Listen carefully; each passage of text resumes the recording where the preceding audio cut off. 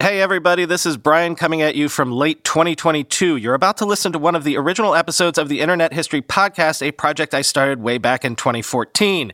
It eventually became a book called How the Internet Happened, From Netscape to the iPhone, written by me, but these are the original chapters and interviews I did for that book. So here you have all the original oral history interviews, the original players of the internet era in their own words. You'll get hours more detail and stories here than I was able to even fit in the book. If you like this podcast, buy the book, but also the podcasts stand on their own.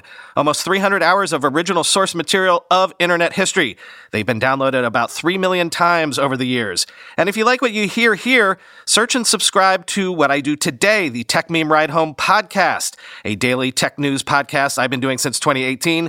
Basically, the Tech Meme Ride Home podcast is the history of the internet every day in real time. Man, that sunset is gorgeous. Grill, patio, sunset. Hard to get better than that. Unless you're browsing Carvana's inventory while you soak it all in. Oh, burger time. So sit back, get comfortable. Carvana's got thousands of cars under $20,000 just waiting for you. I could stay here forever. Carvana, where car buying meets comfort meets convenience. Download the app or visit Carvana.com today.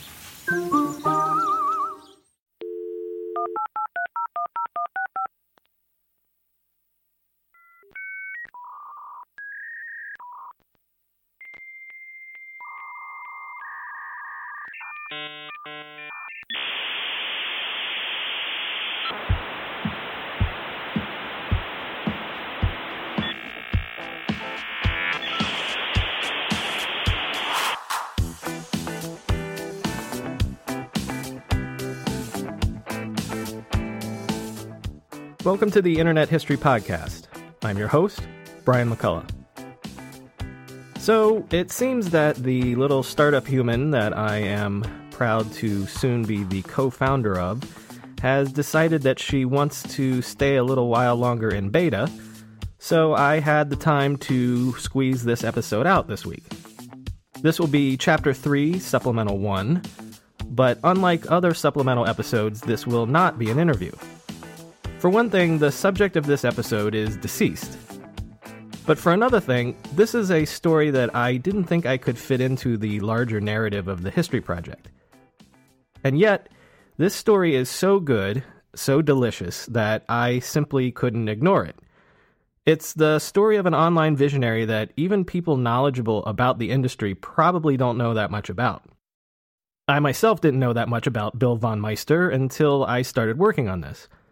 But consider the fact that this man, Bill von Meister, conceived of online services before the internet. He conceived of Napster/Pandora before Napster or Pandora. He conceived of online gaming and executed on it in the Atari era, way before Xbox. And he created the company that would one day become America Online. We know Steve Case made AOL what it is. Steve Case was the personification of AOL. But Steve Case was not the founder of AOL, and even Steve Case would tell you that in a roundabout way, Bill von Meister was. And let's add to all this that Bill von Meister was an enormous personality. He was a man who loved the high life, a man who loved women, a man who loved fast cars, a man who reportedly drank 2 bottles of wine at lunch and smoked 3 packs of cigarettes every day. A man who had an almost supernatural ability to raise money and found businesses, but also seemed to have a supernatural ability to spend the money he raised while running said businesses into the ground. And yet his ideas, you can't help but say they were brilliant and ahead of their time. And so I had to tell this story about a crazy entrepreneur come showman who deserves to be in some sort of a technological pantheon, along with the likes of maybe Steve Jobs or Larry Ellison. It's a story that Hollywood should probably do a movie about. So this episode is about William von Meister, the forgotten pioneer of cyberspace. Now, normally for these episodes, I have dozens of sources for each topic that I put out, but as I say, Bill von Meister is a bit forgotten by history. So I'm going to lean heavily on just a few sources this time, in fact 3. One is a book by Kara Swisher called AOL.com. Another is a book called Stealing Time by Alec Klein. And the third is an excellent, I think overlooked book called On the Way to the Web by Michael A. Banks. I always post bibliographies and source materials on the website, so check that out if you ever want to do further reading on any of these topics. But for this episode, almost everything you'll hear, all the quotes and everything, will come from these 3 sources. In a way, you could say that William von Meister came from royalty. His great-grandfather, Wilhelm Meister, founded the, Terfarben Fabrik Meister, Lucius and Company in Germany, which was later to become Hoechst AG, which is now a subsidiary of the Sanofi Aventis Pharmaceuticals Group. His father, F.W. von Meister, was the godson of Kaiser Wilhelm II of the German Empire. His mother, Eleonora Colloredo-Mansfeld, was a countess in the Habsburg monarchy of Austria. Emigrating to the U.S. after World War I, his parents became naturalized U.S. citizens, and his father maintained his ties with the old country, serving as the head of U.S. operations for the Deutsche Zeppelin Reederei Company, which was the company that operated the famous Hindenburg. If you read histories of the Hindenburg disaster, in fact, F.W. von Meister's name comes up because he served as the company's spokesperson at the time of the tragedy. Young William, or Bill von Meister, was born in Far Hills, New Jersey on February 21st, 1942. The family estate was a 15-room, 6-bath home built on 28 acres and called Blue Chimneys. There were servants. All of the children attended boarding schools. And by all accounts, William von Meister was a precocious kid, a tinkerer. Reportedly, he got his amateur radio operator's license at age 11, license number K2ZRK. And one story has it that he rigged together a radio signaler to alert the household staff when his father's car was approaching, so that tea might be ready when he got home. Another story has him rigging a series of pulleys that would tip him off when Santa came in through the front door. Come time for college, von Meister enrolled in Georgetown University's School of Foreign Service. But school generally bored him, and so he had a casual matriculation, alternating with a sideline of trading and racing exotic automobiles. This was financed by his father, of course, and his father eventually had to give him an ultimatum to finish his studies, which he did in 1973, earning an MBA from American University. But von Meister had no intention of working for someone else. He always wanted to be his own boss. Dovetailing with another passion of his, he started a liquor distribution company called Spirits of America. But he only stuck with that for a year. And as it turns out, that was a pattern of Bill von Meister's, as we'll soon see. He loved dreaming up new ideas and new companies. Running companies, or at least growing them into mature, stable enterprises, not so much. The average length of time that he spent at any given company was only 1 to 2 years. As Jack Taub, a future backer of von Meister's business schemes, and another godfather of what would one day become AOL, put it, quote, von Meister is a terrific entrepreneur, but he doesn't know when to stop entrepreneuring, end quote.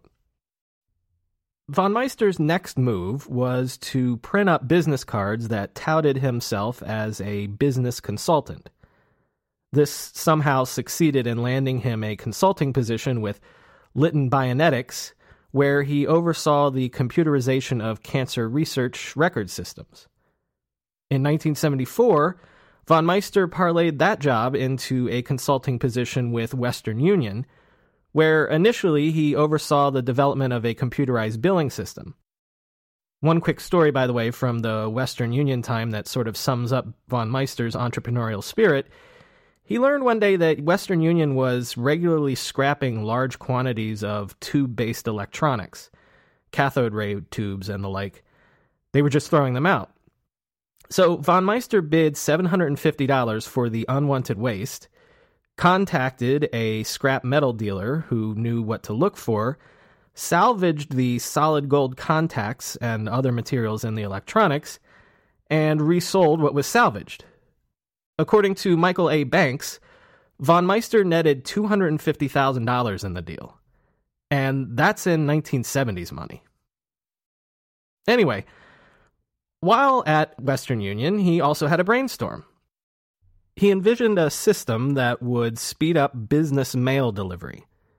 In von Meister's scheme, a letter would be transmitted by telex to the city nearest its destination, where it would be printed out and mailed for next-day delivery.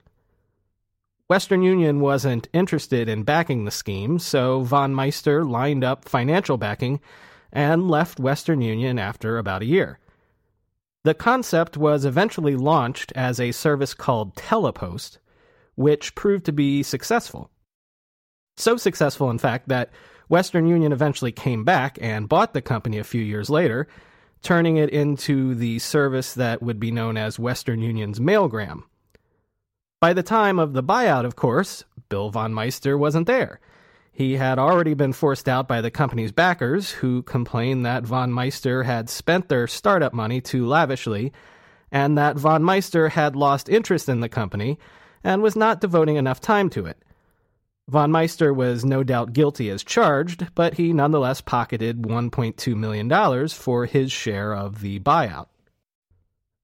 The reason that von Meister hadn't been giving Telepost enough attention was because he was busy founding another venture, this time named TDX Systems in 1975.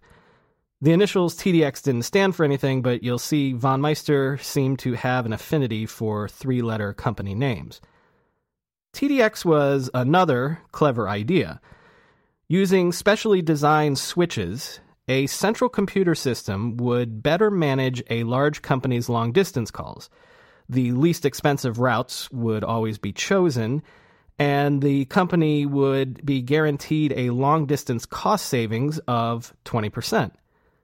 This was manna from heaven for major corporations like Marriott Hotels and Montgomery Ward. Through a series of investments and buyouts, TDX would eventually boast revenues of $1 billion a year and become the U.S. arm of the British conglomerate Cable and Wireless, which is now a part of Vodafone and was the basis of Cable and Wireless's entry into the U.S. market. But von Meister wasn't around to see the success because, again, by 1978, he was already incubating another new business idea. Although this time he happened to be using TDX's overflow investment money to do it. Again, this was the sort of wild, unauthorized spending that over and over tended to drive Bill von Meister's investors nuts. How is von Meister always able to find new investors, you'll wonder? We're 5 companies into this now, and every time he's got a new idea, he seems to have no trouble finding people to line up to invest in it. In all the accounts of von Meister, the one thing they agree on is that raising money for a new venture was really Bill von Meister's ultimate genius. It seems like he had a Steve Jobs-like reality distortion field on steroids. A man who would later work with him through several of his projects, the brilliant engineer Mark Seraph, put it this way.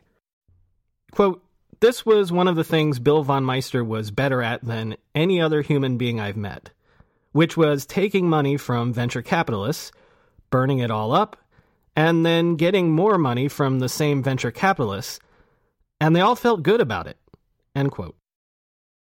In his book Stealing Time, Alec Klein described a typical method that von Meister liked to use to woo moneymen. Or perhaps woo is not quite the right word. Maybe wore them down is better. And the passage is so good, I'm just going to quote from it directly from the book. The whole group would head to von Meister's home in McLean, Virginia, where the liquor flowed freely. This would be followed by dinner at a swank place like The Palm, a celebrity hangout in downtown Washington, D.C., where the potential investors would be massaged with more spirits. Von Meister spent so much time at The Palm that the restaurant eventually framed a caricature of the offbeat entrepreneur. Toward 1 a.m, von Meister would bid the lubricated visitors adieu, and, by the way, see you at 6 a.m. for a tennis match at my place. When morning arrived all too soon, he'd trounce them. A quick shower and a power breakfast later, the visitors would begin to droop, their resistance down, whereupon von Meister would move in for the kill, leaning on them about how much money they should invest in his latest scheme. End passage. So, using fundraising methods such as these, at this point, von Meister is developing 3 new businesses all at once. And these businesses would follow the familiar pattern of von Meister's unique entrepreneurial genius. As Michael A. Banks put it, von Meister's gift was for the potential for combining various technologies in novel ways. Quote, when he looked at a piece of equipment, a router for example, he didn't see the equipment. Instead, he perceived its function in relation to the functions of related equipment. A logic that instantly recognized this sort of relationship. Unit A and Unit B together enable Unit C to perform this action. End quote. At the risk of bombarding you with new company names and new technologies on top of all those others that we've already discussed, let's list the 3 companies he incubates at this point and marvel at the fascinating way he's combining different technologies in new and ingenious ways. First, we have DataPost. It was a similar plan to his mailgram idea. In this instance, the scheme was to collect letters from businesses and transmit them by the new technology of facsimile to transmit the letters to the U.S. Post Office's Express Mail Center in Chicago so that they could be processed for next-day delivery. Second, we have a restaurant which had a unique selling point. Each table or booth in the restaurant would have a telephone installed tableside, and diners would be entitled to 1 free telephone call to anywhere in the country, using TDX technology, of course, and so people could call Grandma while they were getting lunch. This is at a time when long distance was a hugely expensive thing, and so that would be appealing. Finally, the third business is a service called Infocast, which was based upon the technology of piggybacking over top of FM radio transmissions. This was how Muzak used to be delivered, the Muzak service. But von Meister wanted to deliver data, like news, weather reports, anything, creating essentially an FM radio information network. Von Meister told Businessweek at the time that simply by connecting 50 FM stations, he could create an Infocast network that would be reachable by 90% of American businesses. Think of it as a rudimentary cellular data network before cellular technology. And again, big money investors came calling for this idea, pouring millions of dollars into the company, and the service was actually successfully implemented by organizations like chain grocery stores, because it was an efficient way to transmit pricing change data to their thousands of outposts. Once again, of course, the restless von Meister didn't wait around to see this come to fruition. He was already on to his next idea. Again, leaving others behind to either clean up his mess or steer his great ideas into successful reality.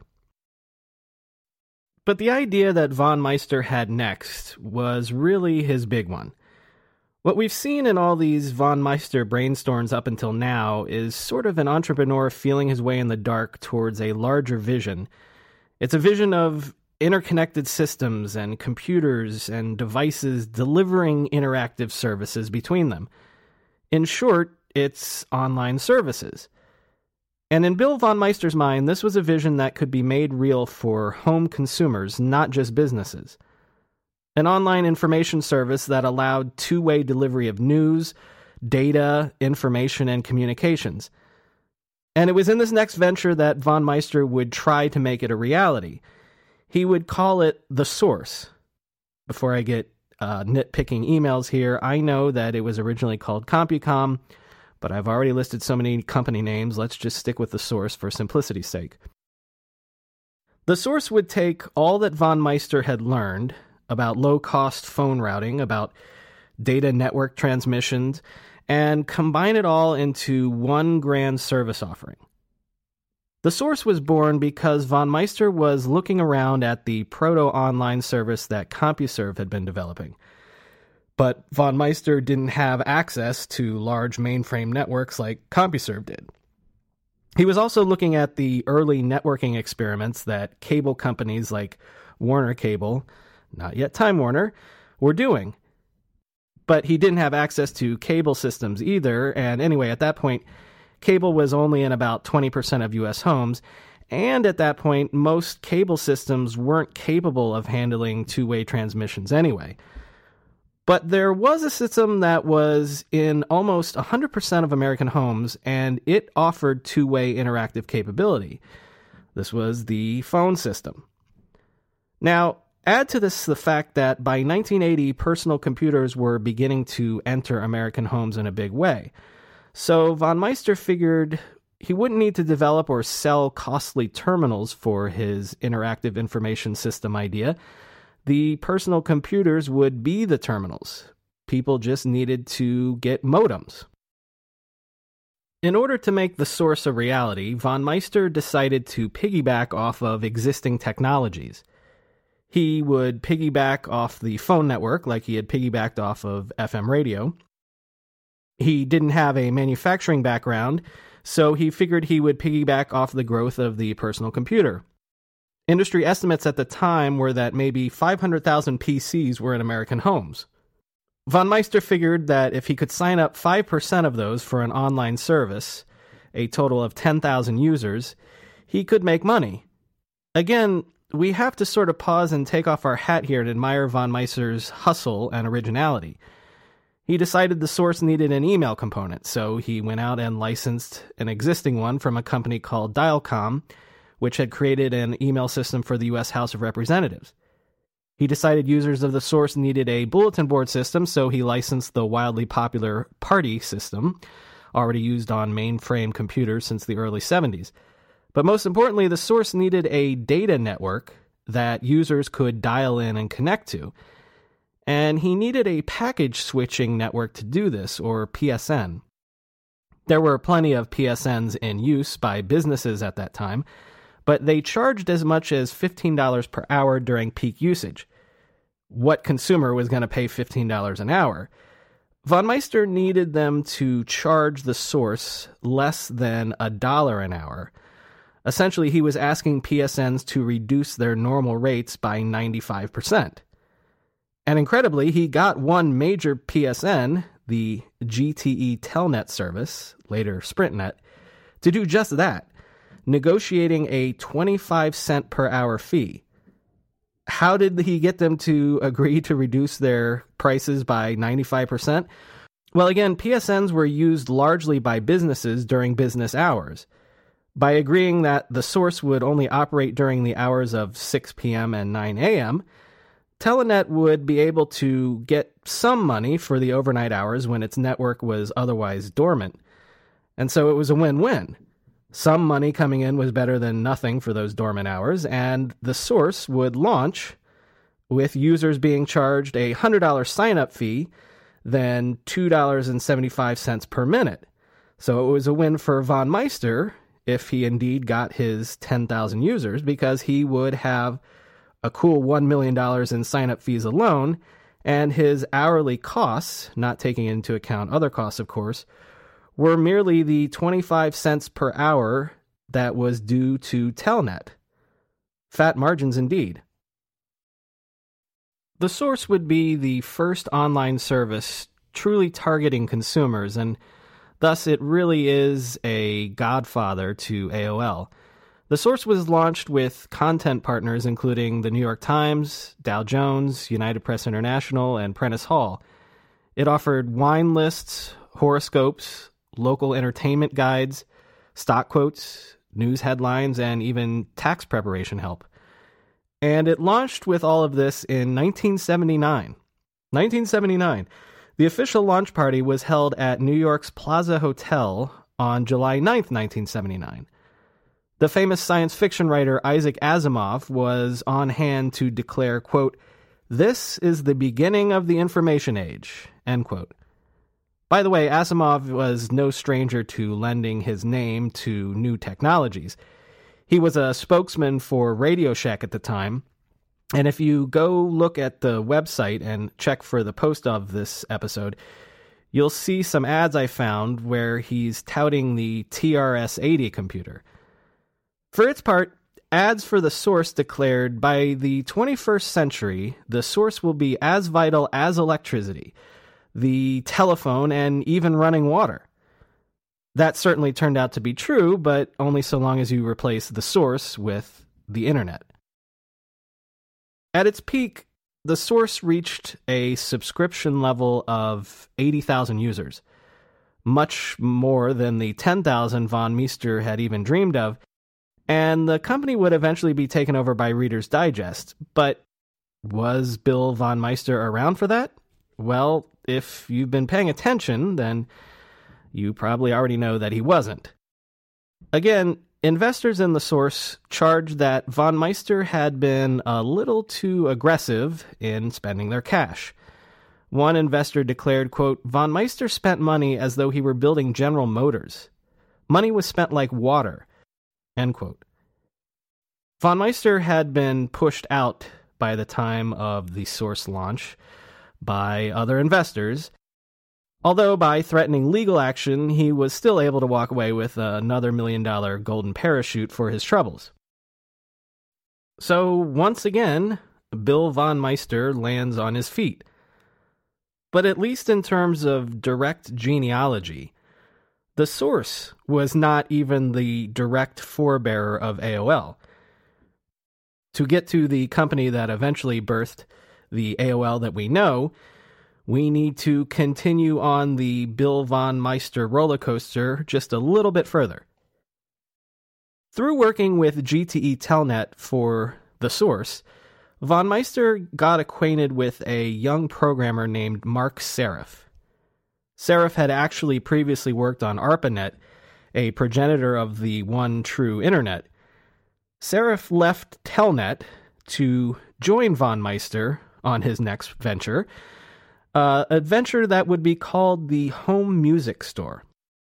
So now, get this idea for a service. The Home Music Store would allow users of cable TV to listen to music on demand via their cable connections.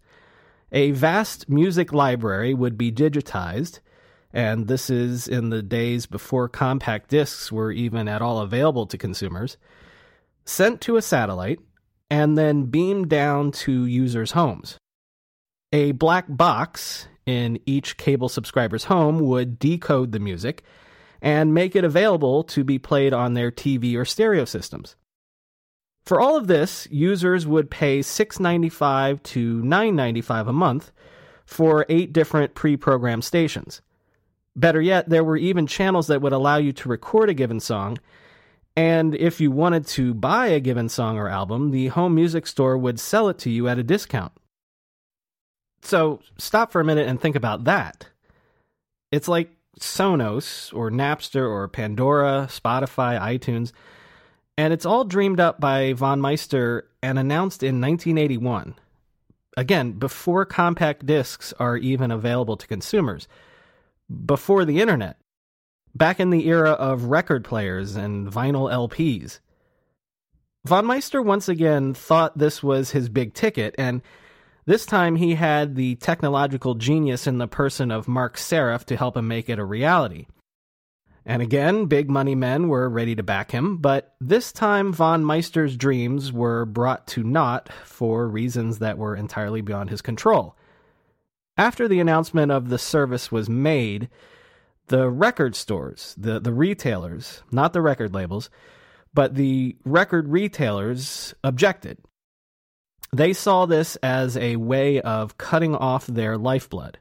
After all, who would go to a record store and buy a record if you could just order it from home? Music retail chains took out open letters in Billboard magazine vowing to boycott any record label that did business with the home music store. The first music label to back out was Warner Brothers. Other labels would follow suit. The idea was simply dead in the water before it could even launch. And again, think about that. Think about how amazing it is that long before the internet, long before even digital music was a thing, the very first time that digital media and old world media and retail would clash was at the very suggestion of Bill von Meister's home music store back in 1981.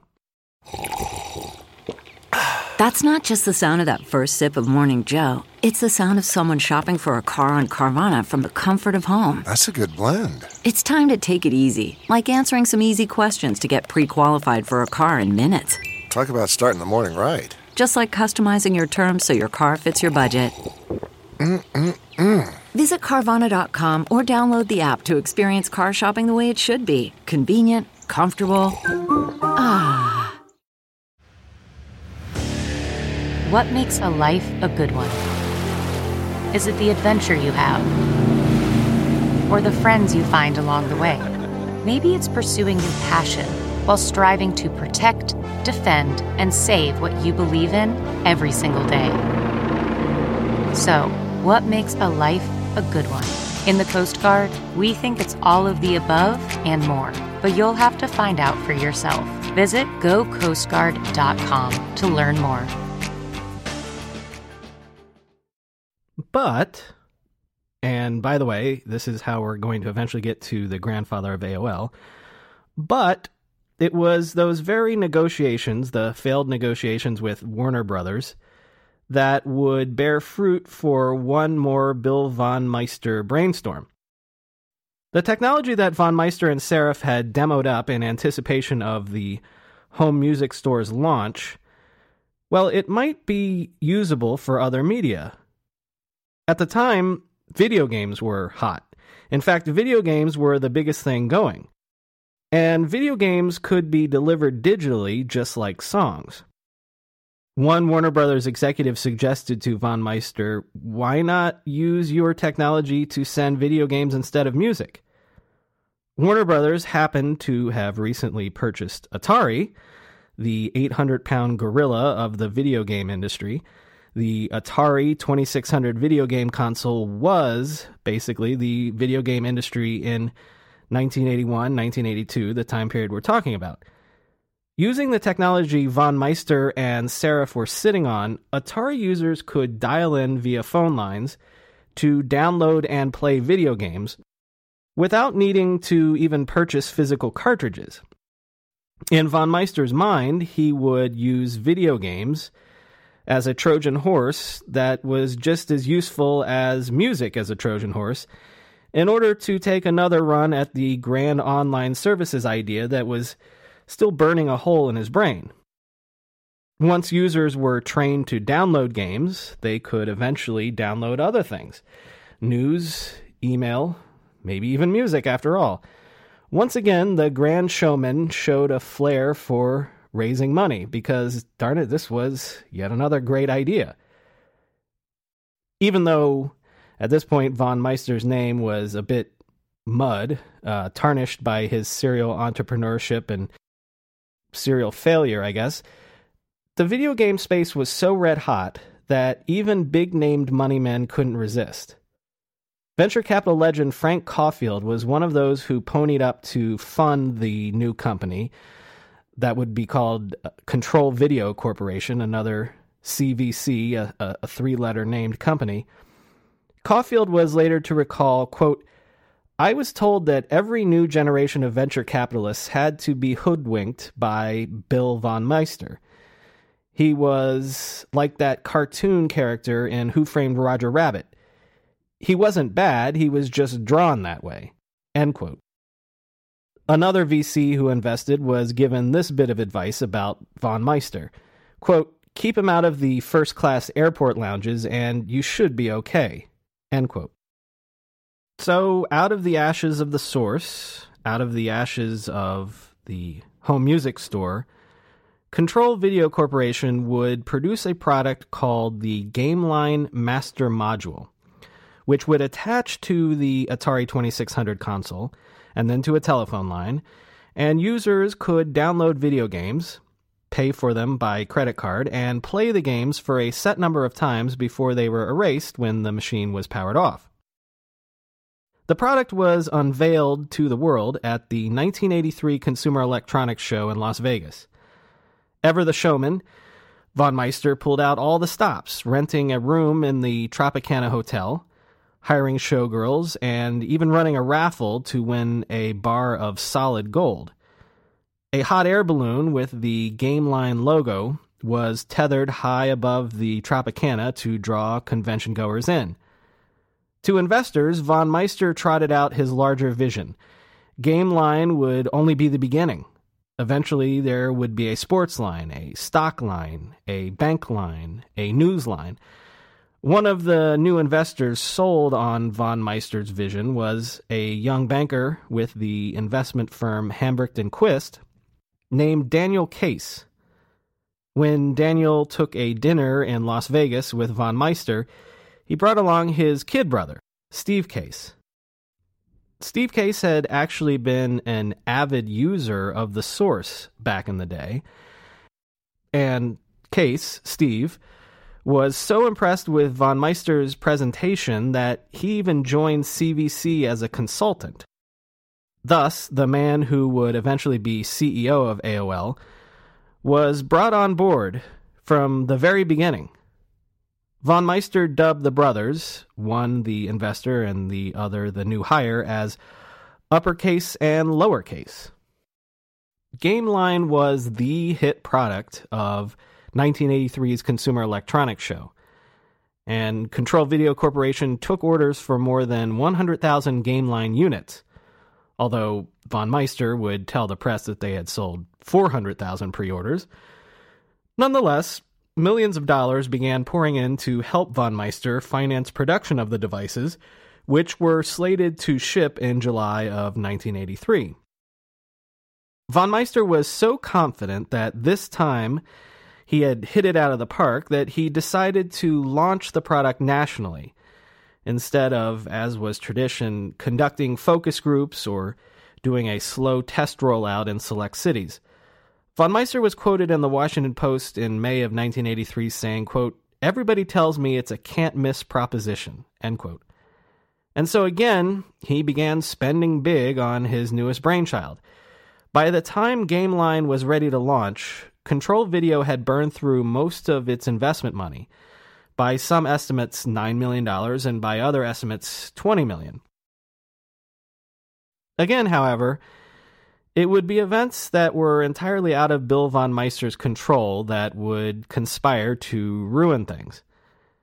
If you know the history of the video game industry, then you know that it goes through really severe cycles of boom and bust. Every time a Super Nintendo or a Sony PlayStation comes along to rejuvenate the market, it's only after a period of years where the video game market has been completely cratered. There's a great book about this called The Ultimate History of Video Games by Stephen Kent. Look it up on Amazon. It'll give you the whole sorry story of the boom and bust cycle. Well, the first great bust of the computer game industry happens to come about at exactly this moment, in the summer of 1983, right when GameLine was about to launch. In May of 1983, Atari announced that it had lost $1 billion in the first quarter, making the first time that any company had lost that much money in that short a time a dubious honor. This was the signal, however, that the market for video games was collapsing.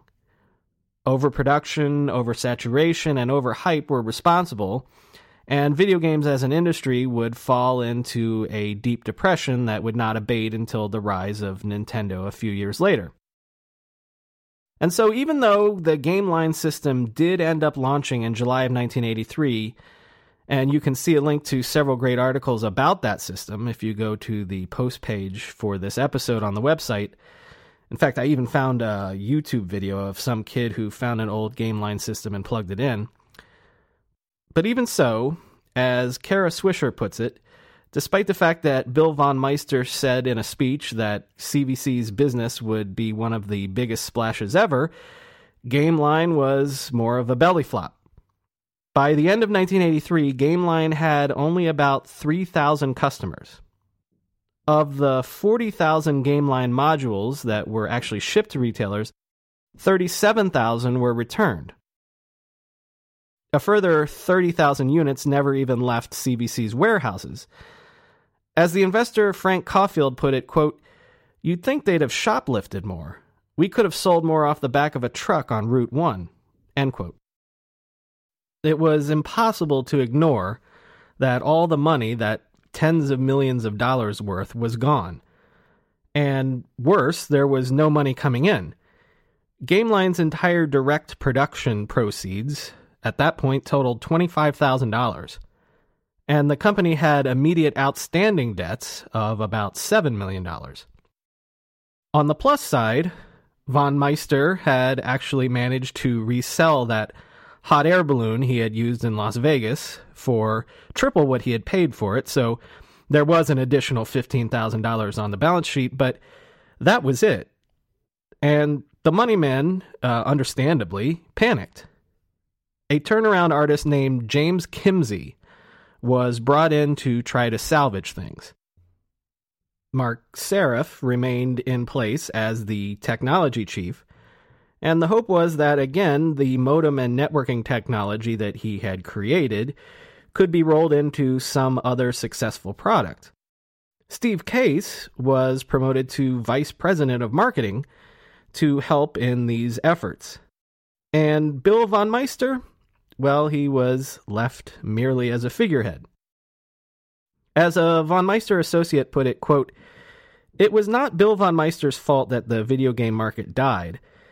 They needed a scapegoat, and they never remembered him as anything except the guy who had spent all the money," end quote. For his part, von Meister remained supremely confident. He was convinced he could just do what he always did and raise money to claw the company out of trouble. But despite all of these near successes and, well, really chronic failures, von Meister hadn't been humbled in the least bit, and he continued doing business like he always had. And it was here that Bill von Meister's personality finally caught up to him.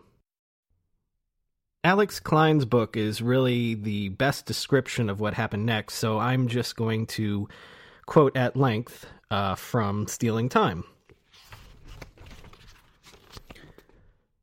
For Bill von Meister, the end of the line arrived one day in early 1985 when he came gleefully skipping out of his office to greet his spanking new BMW 735i. "How do you like my new car?" von Meister chirped, like a child on Christmas morning. Kimsey noticed there was the letter M emblazoned on the car. "What the fuck does the M stand for?" he asked. "More," von Meister said. Kimsey, Cross, and Middlemass were all agape. The three men had been standing in the parking lot, nervously waiting for the arrival of an entourage of creditors. Angry creditors. People who hadn't been paid.